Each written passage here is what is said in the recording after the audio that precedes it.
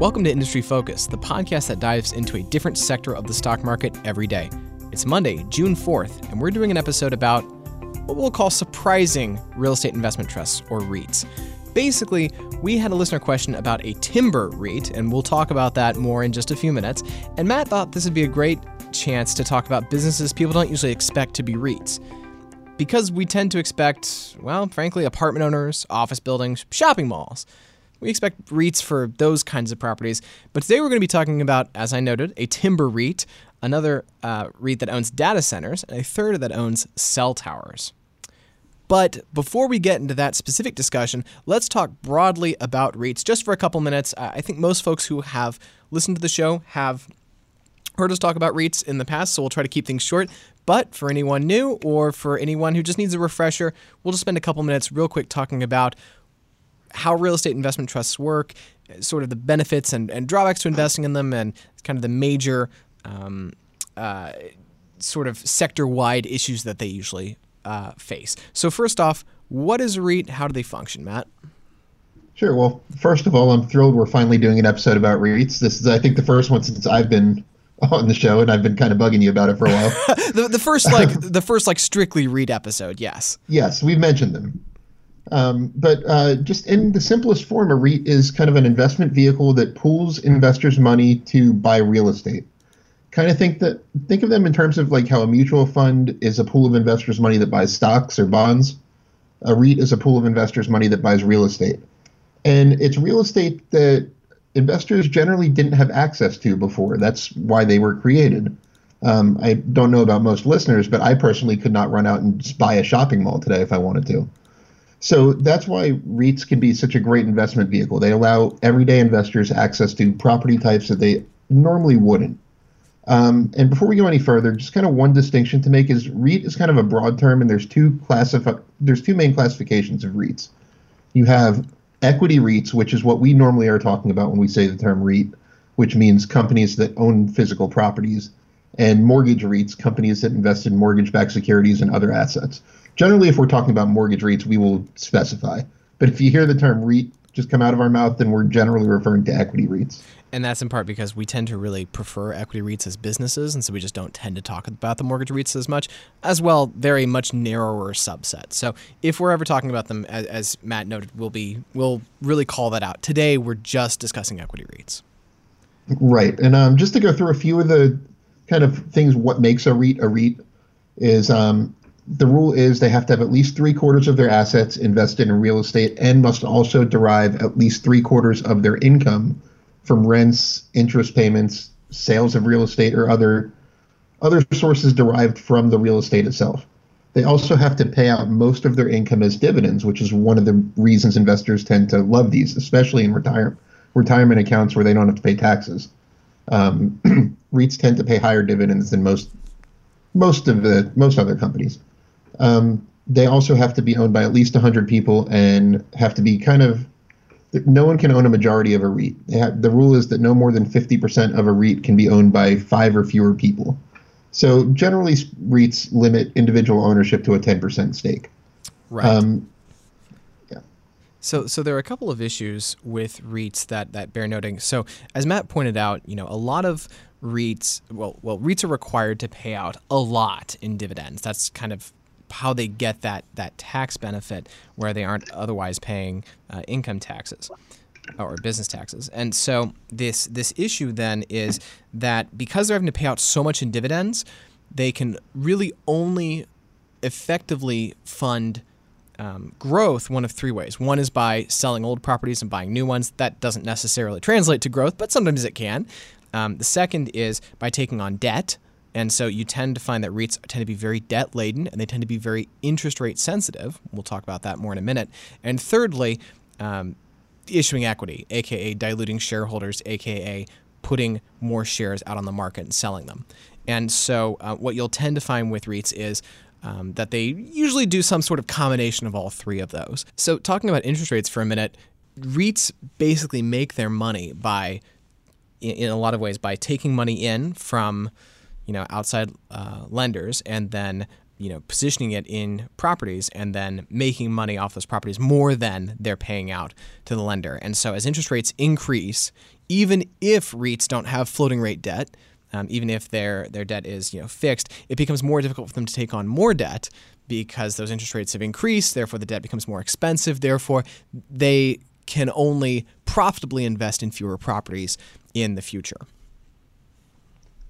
Yeah, and it's also worth pointing out that some REITs are much better than others when it comes to selling properties to finance new properties. This you'll see more in, say, like apartments when one real estate market has gone up a whole lot.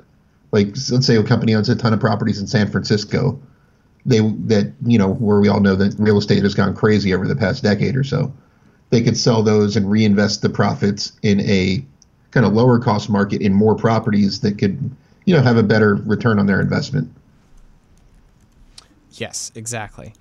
So there's a lot to kind of unpack with REITs, and with the three that we've picked out, there's a lot more to unpack. So let's go ahead and hop right in with our first one. So as I noted earlier, this first REIT, which is a timber REIT, comes to us courtesy of a listener question on the Industry Focus Twitter. For those interested, that's at MF Industry Focus. MF like Motley Fool, and then Industry Focus. So if you ever have questions, pop over to there, or you can send us an email at industryfocus@fool.com. We love getting listener questions. We will dedicate whole episodes to them. So please, if you ever have a stock or an idea or just something that you've been kind of kicking around, we love talking to folks via email, Twitter, Pigeon, Carrier Pigeon, whatever else works. So just reach out. But this first timber REIT is called Rayonier. That's ticker symbol RYN. Yeah, this is a business you generally would not think of as being a REIT because, well, first of all, you don't rent out the timberlands. You use them to generate a product. But the rules are kind of a little bit broader than rental income. It can, real estate activities are producing most of their income, so they qualify for REIT status. Rayonier is a big owner of timberland. They own 2.6 million acres of timberland, primarily in three places. They own most of theirs is concentrated in the southeast United States. They actually own a lot of land right near where I am right now. In the Pacific Northwest is the other one, and New Zealand is about a third of their income as well. So they have a pretty big international presence, which I think is actually where this question came from about their international real estate. Yes, the International Theme Week has been the gift that keeps on giving in a really good way. We've had a lot of great listener questions, and we're trying to address as many of them as we can on the show. As you noted, that New Zealand exposure was what sort of put this on this one listener's radar. So it's interesting to me. So Rayonier, or timber REITs more generally, let's start with that. Are interesting if you want to invest in home construction, right? So Rayonier primarily traffics in pulpwood, which is used for paper, and saw timber, which is used for home construction. And so as home construction ramps up, and as a general rule, that's probably expected to happen, mostly because demand has stayed fairly flat, whereas home starts are still well below what we've seen historically. Basically, as sort of this they've been depressed basically since the Great Recession and the financial crisis. So as those continue to ramp up, what we would expect to see is better saw timber prices, which could benefit timberland REITs. The other reason you might be interested in timber REITs is that they tend to be relatively low correlated with the rest of the market. And so if you're looking for a hedge, as just basically an asset class that'll just, function very differently from most other stocks, then timberland REITs might be interesting for you. Now, on the flip side of that, I will add a note of caution, which is that timber is largely a commodity. And I don't know, for me, I'm usually a little bit concerned when you've got a company that is pretty much wholly reliant on a commodity. And so here's a thought experiment for you, just to kind of explain this a little bit more. So all REITs are dependent on something else, right? That's just kind of part of the deal. But if you are Starbucks and you are trying to build a Starbucks at a particular street corner, like chances are good there are only a few buildings that are going to work for you, that have vacancy and that, have the right traffic sight and line of sight to the road and things like that. And so a handful of building owners, and perhaps just one REIT or two, will have some pricing power there because Starbucks really wants to be on this particular street corner, in this particular area, in this particular zip code, right? For something that's really more of a commodity like timber, you can work with a lot of different providers. And so I do worry that their pricing power is really fairly weak, and that means that they're going to be largely dependent on broader market trends. And so things might be good a particular year or a few particular years, but the business is going to really struggle to function well in more difficult years. And that's compounded, of course, by interest rates. At the end of the day, if the economy is doing really well, then you would expect home prices, more home construction and things like that, home prices to go up. When the economy is doing poorly, they're going to get kind of hit on the pricing side and on the demand side. And so, for me, that's just kind of a big concern when I think about this whole class of companies. Yeah, definitely. In other words, it's really hard to identify their competitive advantage from a product standpoint. Yeah. Their advantage right now is scale and geographic diversity, things like that. But at the same time, is one company's timber really better than the others? Not really. So this is, like Michael said, definitely a commodities play. But on the flip side, it is usually a very consistent source of income. It's a commodity that people, is generally always in demand to one degree or another. And Rayonier produces a pretty big yield. They produce 10 million tons a year of usable timber that's on a sustainable basis. So this is kind of just it's a great income play. Not great for growth. Not great because you're kind of levered toward one commodity. Like I wouldn't put all my money in oil futures either. Right. Same idea. So it's got its pluses and minuses just like everything else, but I would definitely call this much more of a pure income play. Yes, and the dividend is about a 2.8% yield. It's well covered, and so that's looking at an FFO or a dividend payouts to FFO ratio. So like things look very good there. And I will say one thing that I'm really pleased by with Rayonier, and something I think they've done a good job of, is looking at what's called higher and better use, HBU. So that's this idea that, hey, you might have some timberland that could one day be developed into a residential neighborhood or a shopping mall. And so you sell that property to the developer who's looking to do that so that you can then go buy a lot more timberland somewhere else. Because, of course, land that's going to be useful for a residential development or a shopping mall is going to transact for more than timberland. And so when I mentioned earlier that first way that companies can kind of acquire new properties when they're REITs, which is by selling old properties and getting new ones, I said, generally speaking, you can't grow that way, right? Because it's, more or less ish a one-to-one kind of thing. Well, that's not necessarily true with timberland, actually, because if you are selling, these HBU parcels for a really significant markup, then there's this opportunity to acquire a lot more timberland for less. So that's certainly a plus. But as for me, yeah, I'm not really a big commodities guy, and so I tend to stay away from investments like this personally.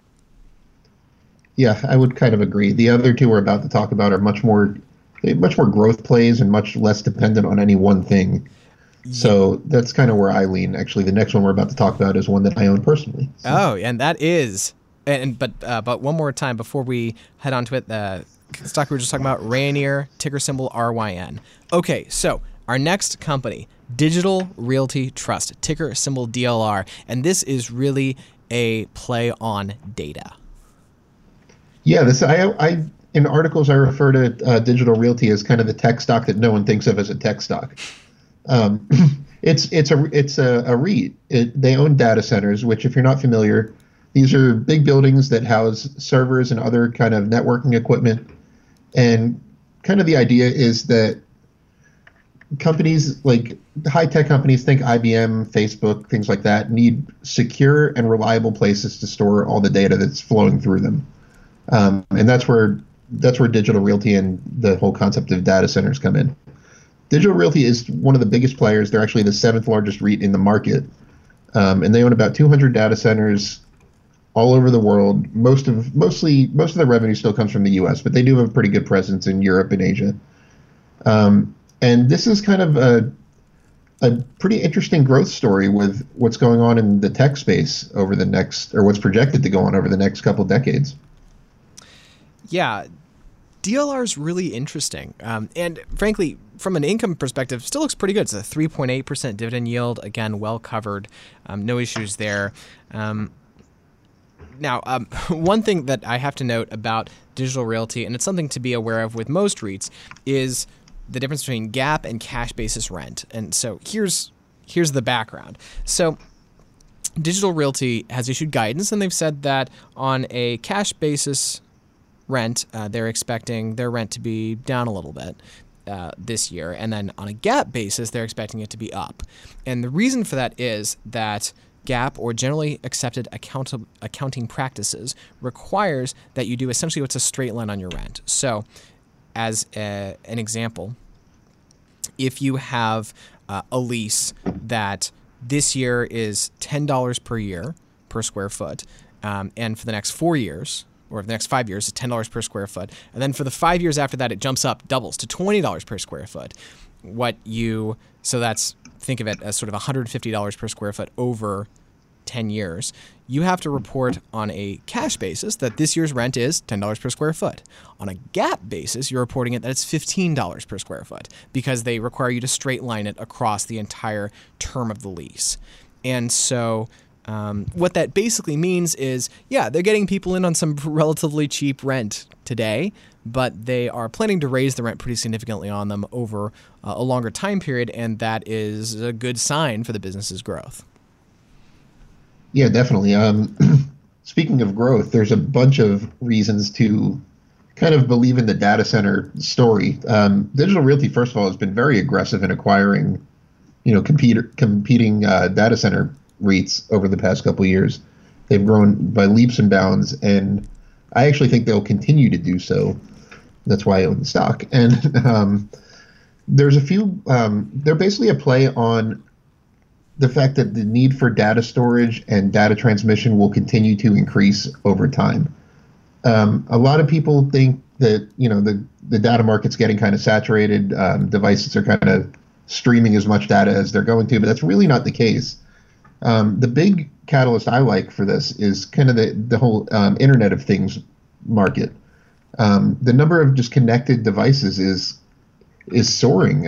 When you think of just how many of your devices are internet connected compared to a few years ago, like my doorbell's internet connected right now. Right. That would have seemed crazy 5 years ago. Yeah. My vacuum cleaner has an internet connection. Like things like that, and that's growing at a 34% annualized rate right now, and that's going to fuel the need for, like I said, secure and reliable transmission and storage of data. So, although this market's big, Digital Realty is a very, very big player in the space. We could just be scratching the surface of the need for data centers in the world. Yeah, and at the end of the day, tech companies tend to, now this isn't true for all tech companies necessarily, but they tend to want to operate on a pretty asset-light model. They don't want to necessarily be controlling a bunch of data centers and paying for all that real estate upkeep. It's much easier to just pay somebody else to do it. And so you don't have that stuff on your balance sheet, so you can focus on reinvesting your cash in, anything else, in development, in research, in new ideas, in innovations, in new apps. And so it's a really attractive business for a lot of reasons. And frankly, it's growing pretty quickly. Rental revenues were up 31% year over year. Of course, funds from operations were only up a few percentage points, about 7%, because of both operating expenses and share issuance, which again is one of the ways that these companies grow. So there are kind of a lot of puts and takes there, but it's an attractive company that really functions a little bit like kind of one of those growth plus dividend stocks. And that can be, I mean, for my money, pretty darn attractive. Yeah, 7% is actually a pretty high rate for real estate. Most REITs aim for 2 to 3% per share rental growth. Right. It seems to be more the norm. One other thing I'd like to point out about Digital Realty is that they have a very diverse tenant base, and they have a ton of great companies that rent from them. Their top tenants include like Facebook, I mentioned, IBM, Verizon, AT&T, JP Morgan Chase is a big tenant of theirs. And they have 2,300 customers, so they're not very dependent on any single one. Right. So this is kind of getting back to what we were talking about with Rayonier, how they're dependent on just kind of one thing. I mean, not that it's going to happen, but Facebook could go bankrupt tomorrow, and Digital Realty would be just fine. Right. That's kind of the great diversity to have. Yeah.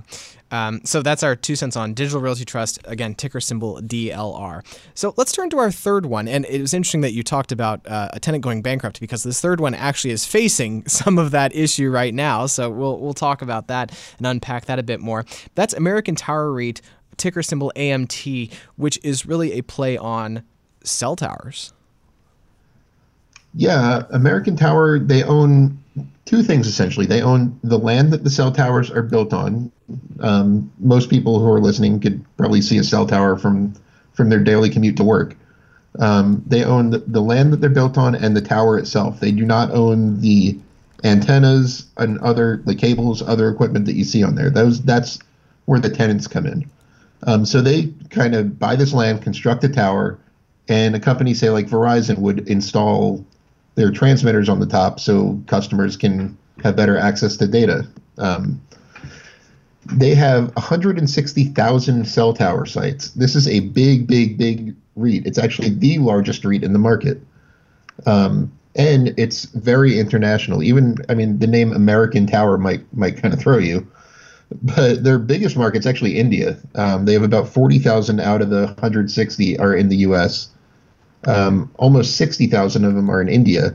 And they also have a lot of towers in Brazil, Mexico, Nigeria is a big market. They're pretty much all over the globe.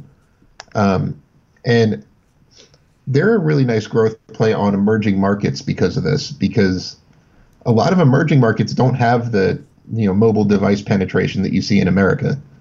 So this is still kind of a young market in a lot of areas of the world. And there's a lot of growth catalysts domestically with 5G data transmission, especially expected to be rolled out over the next few years. It's a really big, geographically diverse, and very in-demand type of real estate. Yes, and a quick note, though, of caution, if you will, on American Tower. So their organic tenant billings growth is falling off because of Indian carrier consolidation, which I teased a little bit earlier. So that's heavily impacting, as you can imagine, their Asia segment. What's interesting, though, about this piece of things, though, is that the concern that one of the big concerns with American Tower is that if consolidation happens in, say, for example, the United States, I don't know if there are a couple of, Sprint and T-Mobile are talking about merging, and that's not the first conversation like this that has occurred. But there is a concern that as those companies work to wring out synergies, that they might end up reducing their AMT footprint. And that's a concern that investors should be aware of. Now, I think because of the things you talked about, Matt, particularly 5G, and the fact that the rest of the world is very much going to want to catch up to that, there's still a lot of growth opportunity here. But we should be aware that they tend to be relatively levered to the market leaders in whatever their country is. Kind of makes sense. And if that number of market leaders decreases over time as people get bought out, that could be an issue down the line. Yeah, definitely. One of their big drivers of profit is having more than one tenant on a single tower. So to Michael's point, I would actually be really curious to see how many, say, Sprint and T-Mobile shared towers there are that won't be necessary if that merger goes through. So that's definitely one thing to think about. They can have 2, 3, even 4 tenants on the same tower without much of a cost increase to them. So this is kind of a great way that they've been driving their profit. And as consolidation happens, if that's where the trend ends up going, you could definitely see that kind of eat into profits. Right. So yeah, definitely an issue there. That said, underlying business metrics look pretty good. So the dividend's a 2.2% yield. That's relatively low, but again, that's in large part because the company's been growing quickly and the dividend hasn't been able to quite keep up. And revenue is up 8% year over year last quarter. Adjusted funds from operations, or AFFO, per diluted share up 9.5%. This is a company that's growing pretty rapidly, and it looks pretty darn attractive, particularly, again, for a company of its size, as you mentioned, Matt. Yeah, American Tower is actually 6% of the entire REIT market. That's how big they are. But like you said, they're growing very rapidly, and in a lot of their markets around the world, this technology is still where we were 10, 15 years ago, if that. Yeah. So there's still a lot of room to grow. Definitely watch the consolidation. Like I said, I would be very curious to know how many shared towers there are in their portfolio, especially between the companies that are thinking about merging. But that's just, like I said, something to keep in mind. But this is a very well-covered dividend, very diverse, great revenue stream, and a great business model, how they can just kind of add new tenants to towers as they come up. Right. And it's also important to point out that this doesn't just sell towers. American Towers, they're towers. They also do radio transmission, things like television. So they're multi-purpose. It's not just cell technology we're talking about. Right. So that's American Tower, again, ticker symbol AMT. Matt, 30 seconds. Which one's your favorite of the three? Digital Realty, hands down, just because, like I said, I love the data center growth story over the next few years. The stock trades at an excellent valuation. Check out some of my articles if you want to read more about that. But I've actually added to my position several times over the past few years, and it's one of my largest holdings. Yeah, I've thought really hard about Digital Realty over the last few years, and I keep not pulling the trigger, but maybe this episode will finally be the catalyst that I need. All right, so, folks, that's it for this week's financial show. Questions or comments? You can always reach us at industryfocus@fool.com. As always, people on the program may have interest in the stocks they talk about, and the Motley Fool may have formal recommendations for or against, so don't buy or sell stocks based solely on what you hear. This show is produced by Austin Morgan. For Matt Frankel, I'm Michael Douglas. Thanks for listening, and Fool on.